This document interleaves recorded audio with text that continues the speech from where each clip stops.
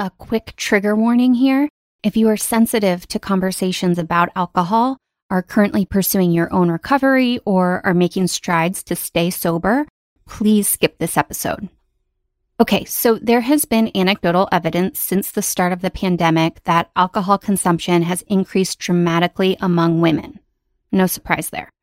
Until the end of September 2020, they didn't have any actual data, but a study has now confirmed that alcohol consumption has gone up by 19% among people over 30 years old. So if many of us are drinking more, and it's no secret that alcohol isn't great for us, the purpose of this episode is to help us consume it in a less harmful way.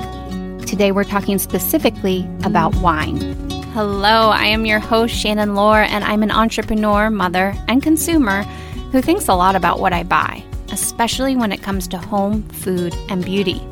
I truly believe that taking charge of the toxins and pollutants in our own families is a huge step in changing the world.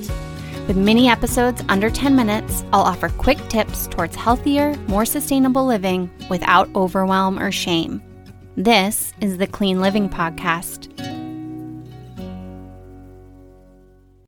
You may recall from the episode I did on organic food that the Environmental Working Group ranks grapes as number 3 on the Dirty Dozen list due to high levels of pesticide residue found on conventionally grown grapes.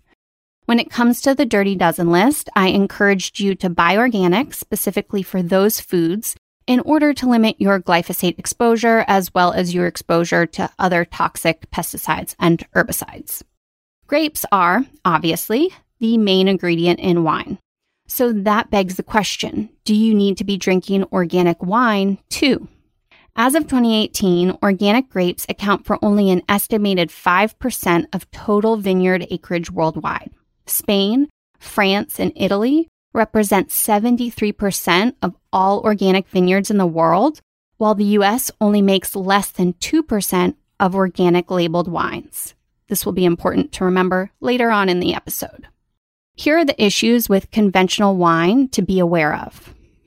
First, the grapes in conventional wine are typically grown using genetically modified organisms, or GMOs, as well as pesticides and herbicides. Number 2, dyes and synthetic additives are often used to improve the color of conventional wine. This includes concentrated wine additives like mega purple and flavoring agents such as malic acid and caramel color. I talked about why you want to stay away from synthetic dyes in the episode on food dyes. Number 3, non-organic wine manufacturers add extra sulfites to make sure their wine lasts longer on the shelf. Number 4, all grapes naturally have sugar, but some winemakers choose to add more sugar to improve the wine's taste. Number 5, conventional wine typically has higher alcohol content, which can contribute to worse hangovers than drinking organic or biodynamic wine.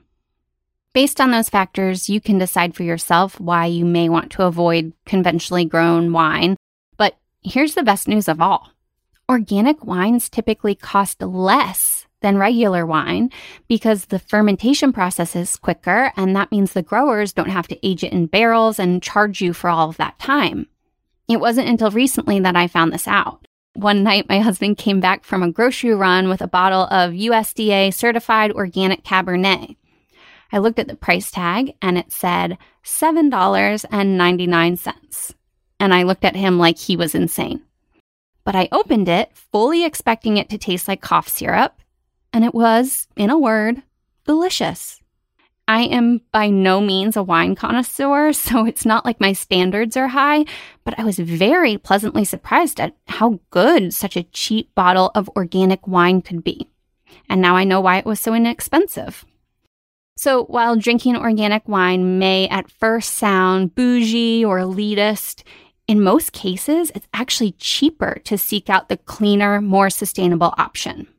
A quick note here, if the wine is made from organic grapes but fails to receive organic certification during the winemaking process, then the wine can still carry the label made with organically grown grapes. While it's still great to farm organically, if you're looking for the real thing, make sure to check your labels. So in this episode segment of This for That, I'm going to encourage any wine drinkers listening to seek out organic or biodynamic wine instead of conventional wine. If you don't live in an area where organic wine is available in your local liquor store, I can recommend online ordering from Dry Farm Wines, which actually seems to be all the rave in the clean living corner of social media. Dry Farm Wines can be ordered in boxes of 6 or 12 bottles. I think they might even go up to 24 bottles.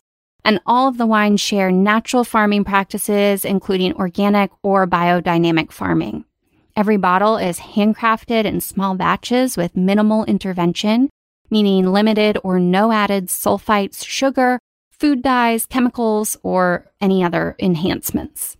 As a bonus, every bottle is lab tested to be sugar-free, low in sulfites. It's impossible to avoid them entirely in wine, and lower in alcohol. I know this probably sounds like an ad, but I assure you I'm not getting paid to tell you about this. Although Dry Farm Wines, if you hear this, feel free to send a bottle or two my way.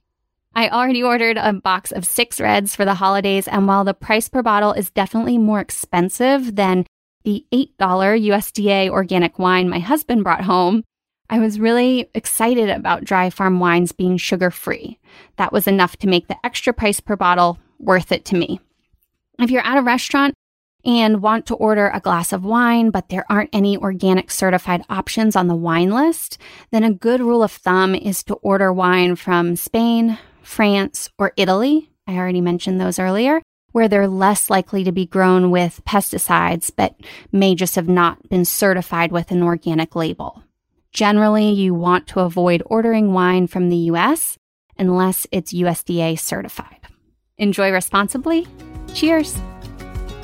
Thanks so much for listening to this episode of the Clean Living Podcast. I'm your host, Shannon Lohr. Did you know that you can find out your own Clean Living score? I have a quiz on the podcast website where you can learn where you are in your own clean living journey.